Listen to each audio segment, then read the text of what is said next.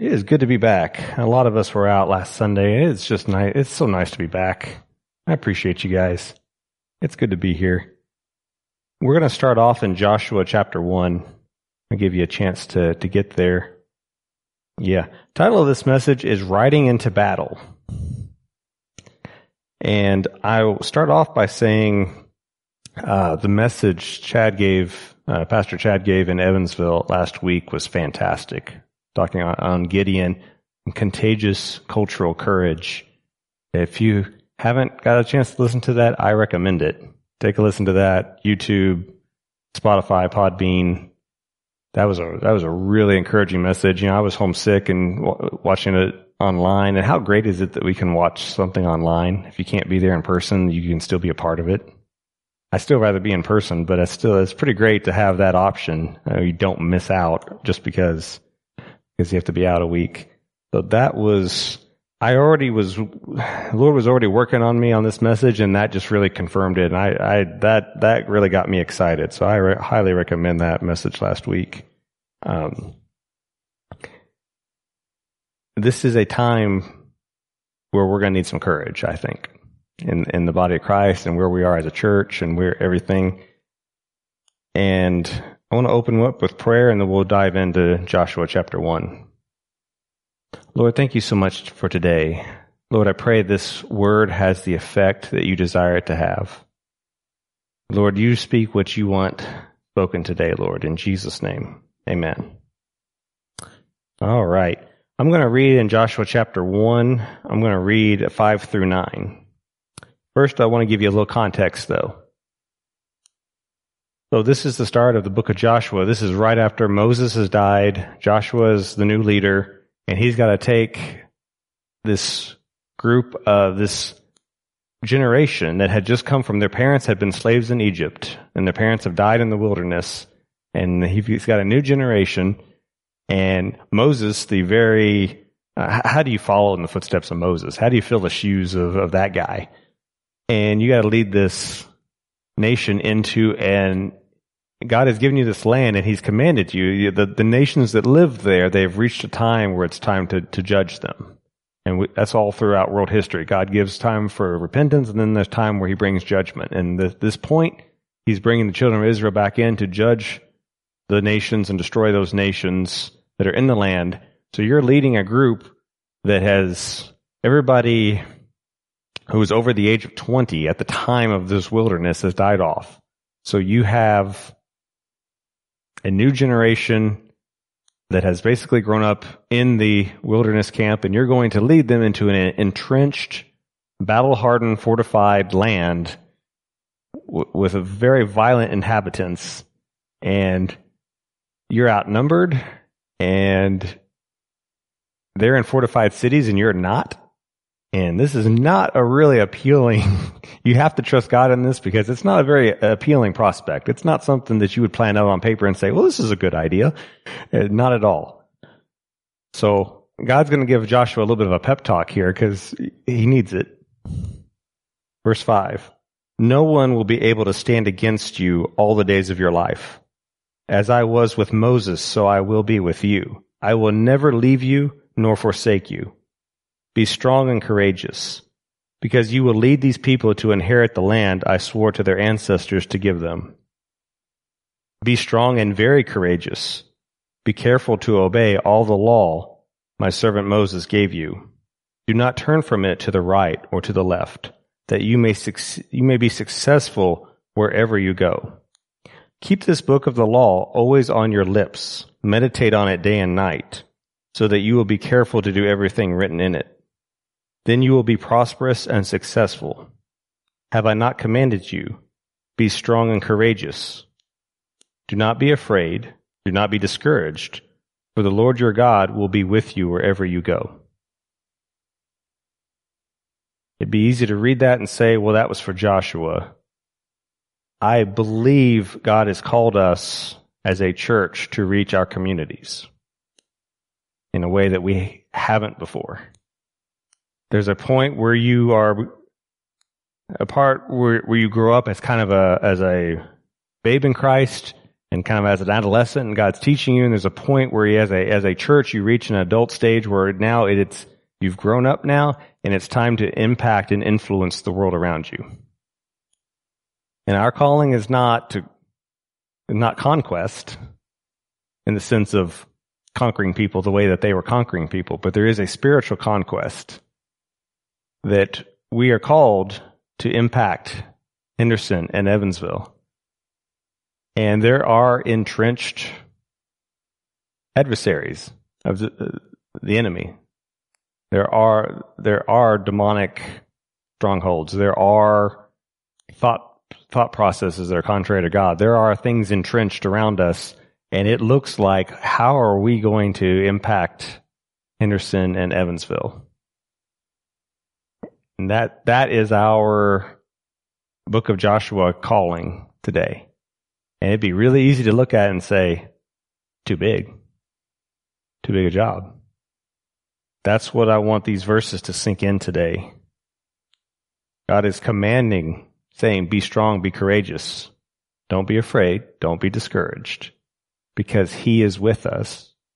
No one will be able to stand. We're not talking about people. Not talking about fighting people. We're talking about fighting the enemy that's trying to hold our cities here. Will not be able to stand against you all the days of your life. And it's easy to say. It's easy to be. I want to be careful how I say this. So let me give you some background. I've always grown up with a very high respect for those who have served in military service. I haven't served myself. My dad is a veteran. I grew up enjoying studying military history. And I always have great respect. So never think otherwise. But there are times in any country's history or any battle, any war, even way back hundreds of years ago, there's times where one side has a huge advantage. And yes, it always takes courage going into battle because there's always risk. But there's times where you have the superior weapons, and there's a little bravado that comes with that. Yeah. And then there's times the other side has the big guns and the weapons. And there's something I admire when someone goes into battle knowing that the other side has them outgunned. Today, you look at, I like to study military technology too. You look at a modern tank, fighter jet, attack helicopter, and you go into battle and you're like, I've got a superior weapon. This tank, this fighter jet, this helicopter can best 3 or 4 or 5 enemy ones. The enemy can shoot their tank at me and my tank will withstand it. And one shot from mine, I'll destroy them. There's a little bit of confidence that comes with it. I'm like, yeah, all right. Yeah, I'll ride into battle when I got the better weapon. And then you look at something like World War II, and you're in a Sherman tank, and you're going up against the German Panzer that you can shoot it straight head on, and it'll keep coming. And one shot from it, and you're done. And there's something about that courage that says, I'm still riding into battle, even though that adversary has an advantage over me. Something about that courage fascinates me. Yeah, they got me outgunned. Yeah, I'm in this plane, and the enemy's plane's way better, but I'm still going into battle because I know that's what I need to do, and that is what I'm called to do. I want to look around at our country for a moment and say, what does that mean to us? Yeah, tanks, planes. What are you talking about? We are used. The American church for a long time was used to being the biggest thing around. Had huge influence over the country. A lot of our history, especially our early history, and this is an interesting thing to talk about on the 4th of July weekend, a lot of our history, you went to school, you learned how to read from the Bible. A lot of times the pastor was also the schoolmaster.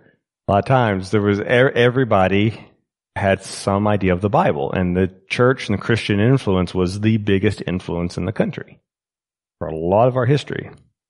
Let me put some numbers to it. Even in the 20th century.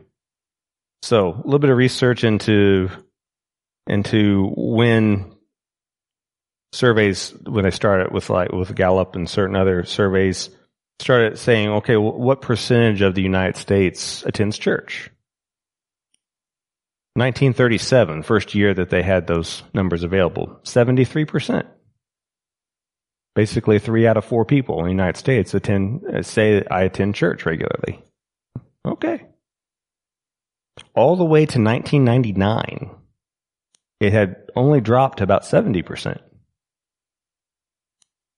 That's not a big difference. That whole 20th century, you're floating around 70, 75%. People say, yeah, I regularly attend church. From 2000 to 2018, dropped to 47%. That's pre-pandemic. That's just normal church attendance. That's not even factoring in. I've shared stats before. There's a lot of surveys recently saying as many as 40 to 50% of people have stopped in-person attendance during the pandemic. And we were already down to that big of a drop by 2018. So there's the past 20 years has been a fall off of how Americans treat church in a way that none of us have seen in our lifetime prior to that. And a whole lot bigger than the previous, you're talking 60, 65 years where we're pretty steady. Fluctuation, a few percentages here and there, and then the past 20 years, major drop off. And when the majority of people agree with you on something, you can feel kind of, yeah, we got the big guns on our side. Look at all these people. Most people you talk to about church, or most people you talk to about Jesus, you would get positive feedback. What are we going to do when we're not the majority anymore? We're not the majority of opinion. The American church has not had a lot of experience not being the biggest thing around, not being the biggest influencer. That's going to take some courage to preach the gospel when you're not backed up by the biggest influence around. There was a time even recently, I remember this. You remember back in the 80s and 90s, there was a time where television had kind of gotten a lot more immoral around in some of the 70s and early 80s. And then late 80s and 90s, there was this surge. The church started pushing back on Hollywood, and there was a surge of family shows. I could rattle off all kinds of family shows from back then. You probably remember Full House or Cosby or all kinds. I could name a bunch of them. There was this resurgence in family-friendly shows because the church pushed back and Hollywood went, oh, okay. Yeah, well, there was a shift culturally in like, oh, how about now? Church pushed back now, what's Hollywood? Yeah, well, just laughs like, yeah. So you don't see a lot of, if the church pushes back on Hollywood now, Hollywood laughs or ignores or pushes back. We don't have the sway that we used to have. It's interesting to think in just my lifetime we saw that kind of shift. And I think that sometimes we take for granted how much the church got a little too comfortable and how much we could just kind of push around. It used to be a time companies were afraid of being boycotted by the church if they did something or said something. Now they're afraid of being boycotted by the world. They're not worried about the church doing something about it if they do something. We've had major media outlets where you have commentators saying, well, Jesus really wasn't perfect in his worldly life and his worldly ministry. And it's like a couple of decades ago, nobody would have said that on a major media outlet. They've been afraid to. Not anymore. We're not in the best tank or the best plane anymore. We're not the big guns anymore. So we're going to have to muster up some courage if we're going to confront what's going on in our society. But now, some good news though. As much as we see, we got to be careful that we don't let Hollywood tell us too much about what our culture is like. Well, let me clarify before I get into to another group of numbers. Let me clarify what we're talking about here. We need to get out and reach the communities. And we have opportunities. We're starting to do this every Saturday. I love seeing our church do this. I can tell you that has been a thing with Wellspring in our history where we struggled with the outreach ministry. That's kind of been that's been that thing for a while that we're like, hopefully we'll get that right. And we're growing so much in that. I love seeing that. But we need people to participate in that. We need people to show up and participate in that. I love seeing that we're doing that more of a structured, becoming more of a core value of our church.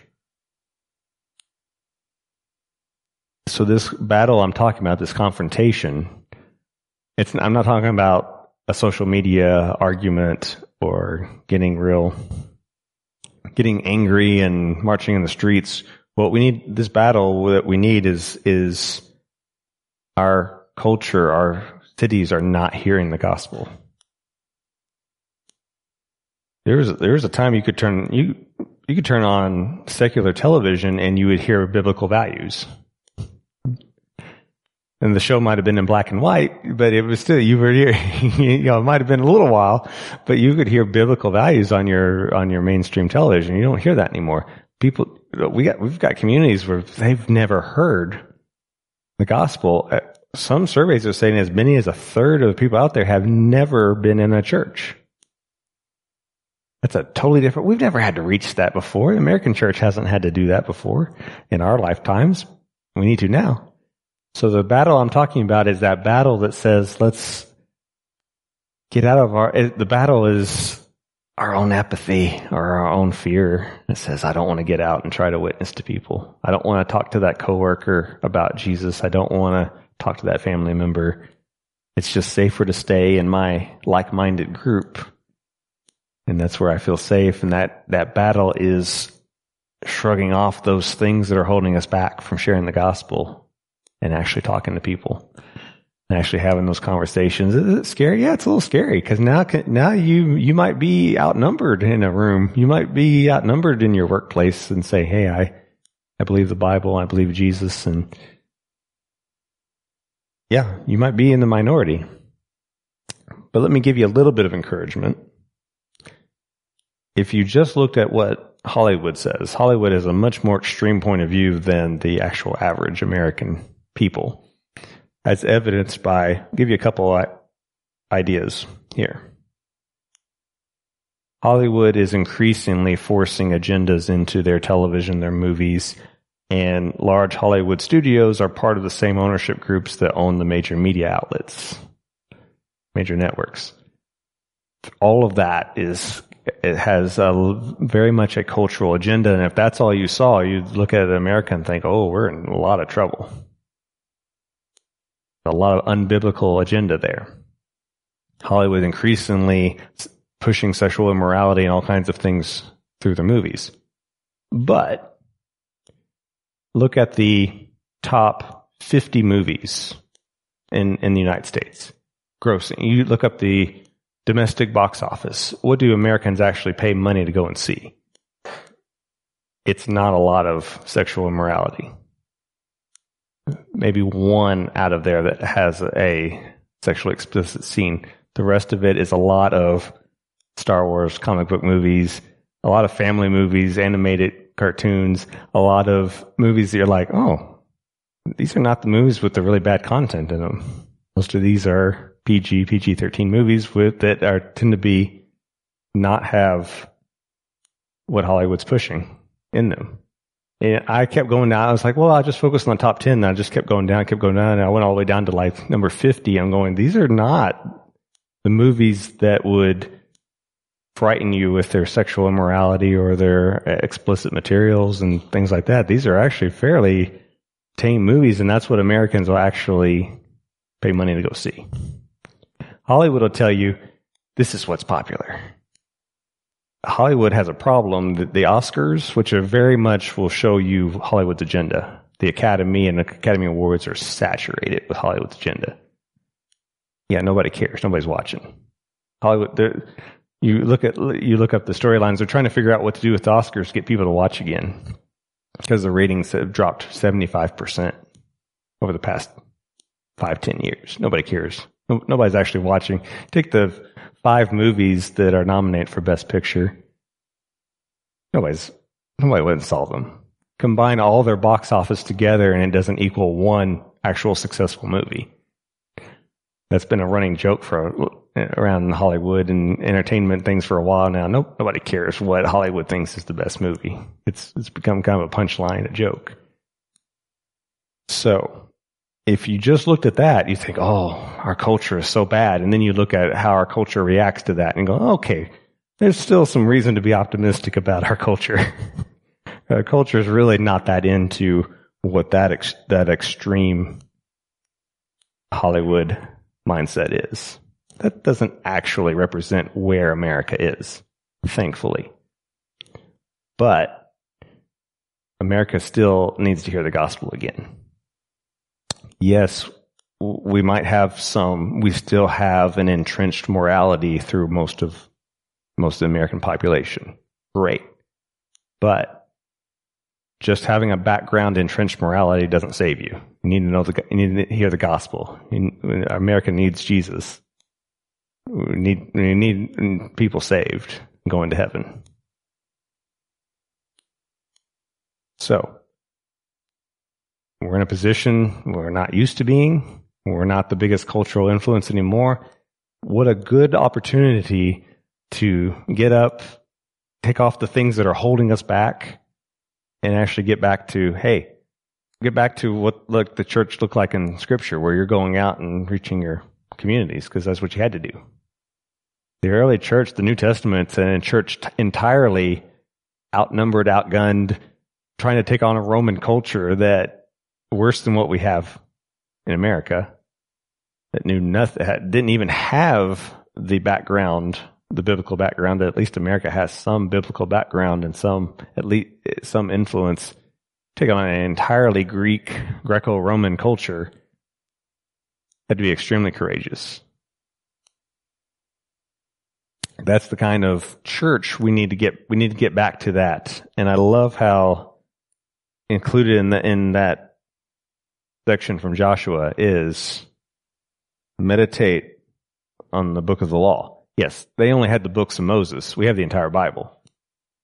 We need to get really comfortable with the Bible. We need to get where we know God and we know His Word, because the world's going to throw all kinds of things at us, all kinds of criticisms.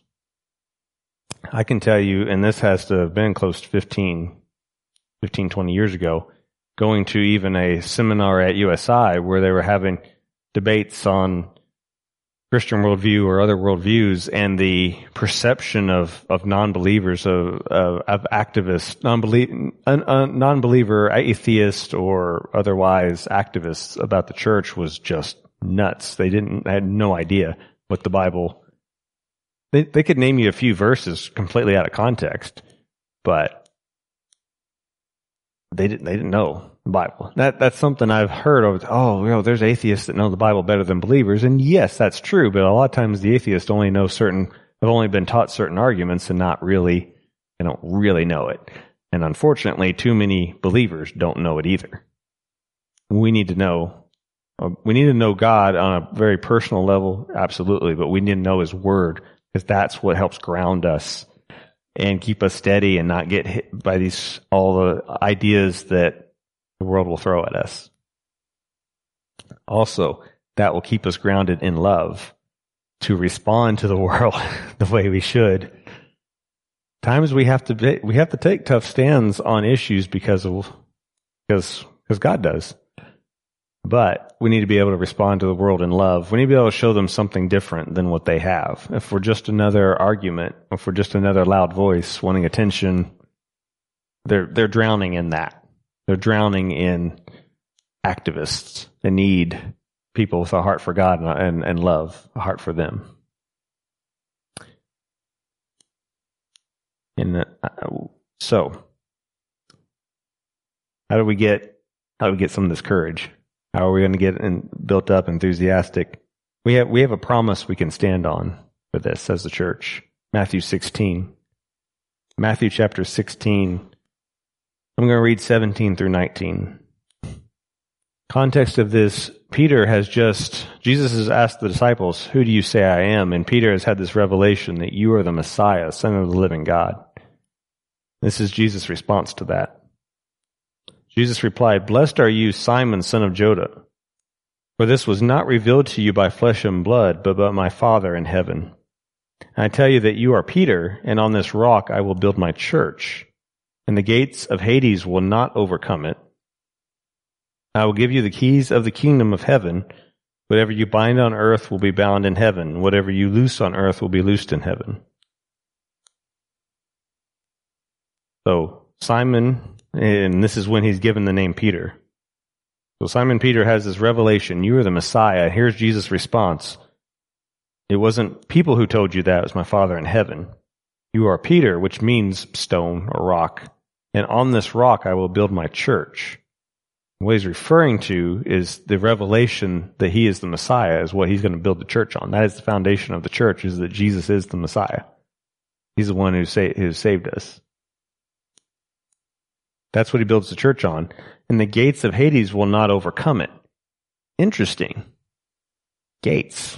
Why didn't he say like armies, or why didn't he say how often we've read that and we picture, I know I've been guilty of this before. Picture this, us in a fortress and hell coming against us, but we're safe. That's not at all what he said there. The gates of Hades. If you're fighting gates, that means you're the one attacking. That means you're the one going after the enemy's fortress. And if the gates do not prevail, if the gates hold, then they've prevailed against you. And the promise is that those gates will not hold. We have promise from Jesus saying, you are called to go to enemy territory and take it. What does that look like? That means going and sharing the gospel, people getting saved, and the enemy losing ground because people are getting saved.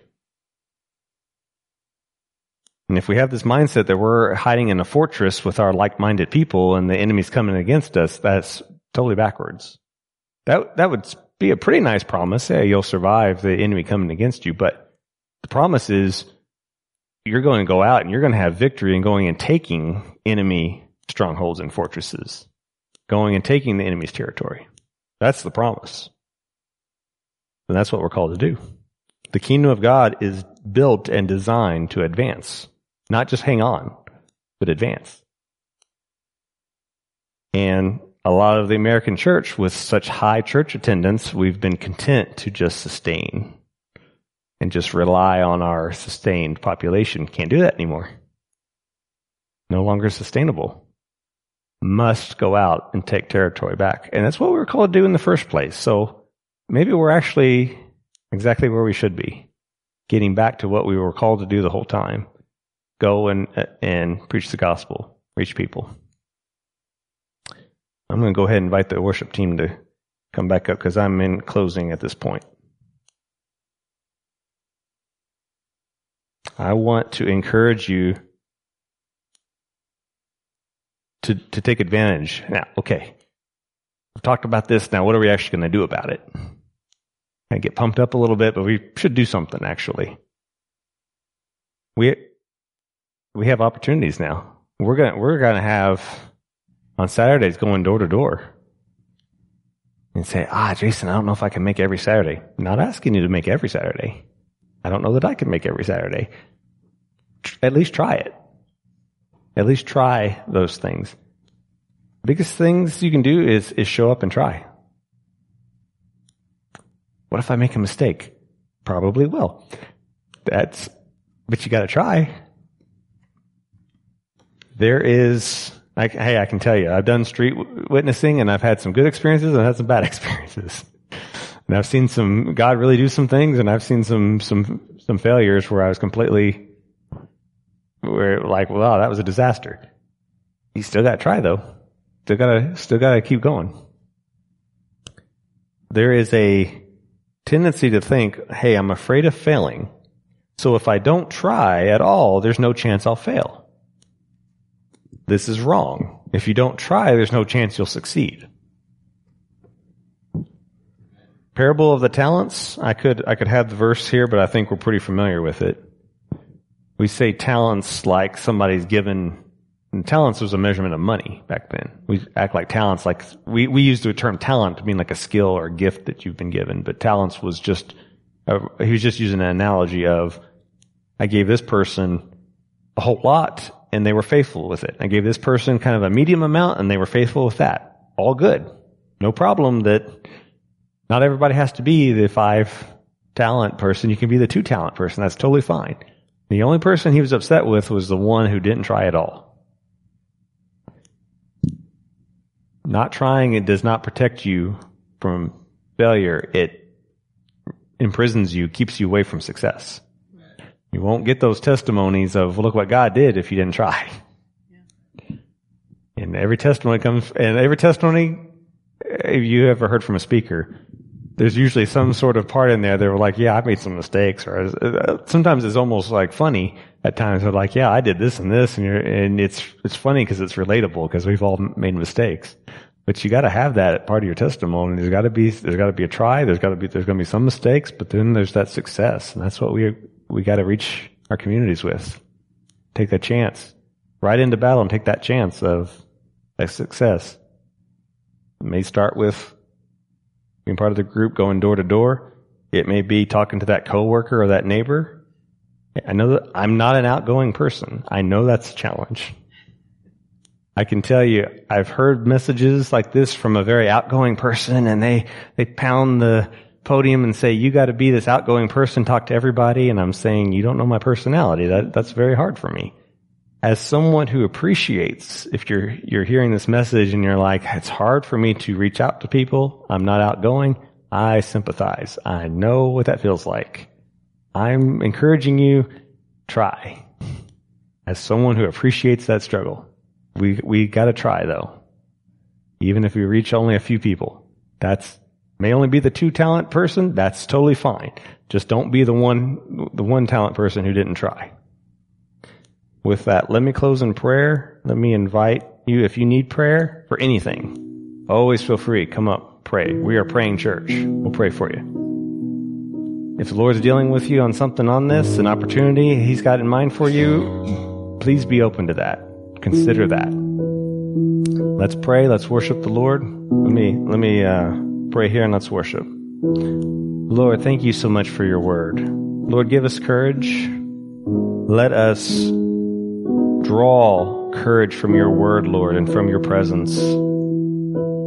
Let us take advantage of those opportunities you have for us, Lord. Let us be willing to make mistakes so that we can see success and have a testimony. Lord, give us courage when we're riding into battle and we're outnumbered. Lord, greater are you in us than what's in the world. Thank you, Lord, for that in Jesus' name. Amen.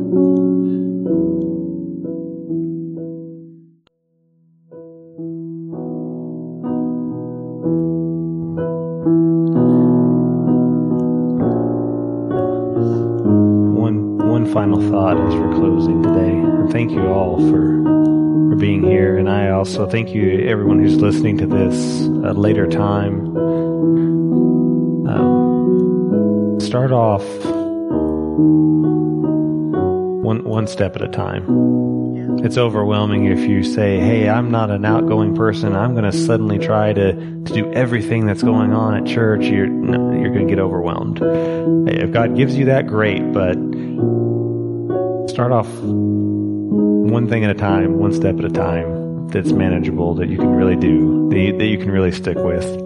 And sometimes it's just when we have a visitor, we're having community things. We had a cookout Father's Day and we had people from the neighborhood coming. Sometimes it's just walking up, introducing yourself, making them feel welcome. That's a very important thing. It's a small thing, but might seem small, but it's a very important thing.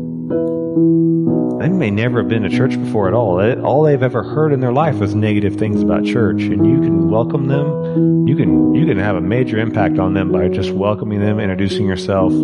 Hey, I don't know what to say. That's okay. They're not expecting you to give them some amazing dissertation right off the bat or something like that. They just need somebody to say hi, introduce yourself, make them feel welcome. Don't overthink it. Let's be friendly. Let's build relationships with people. Let's go ahead and close in a word of prayer. Lord, thank you so much for today, for your blessing, your anointing on this service. Ask that it sticks with all of us. Lord, continue to teach us how to be more like you. In Jesus' name, amen.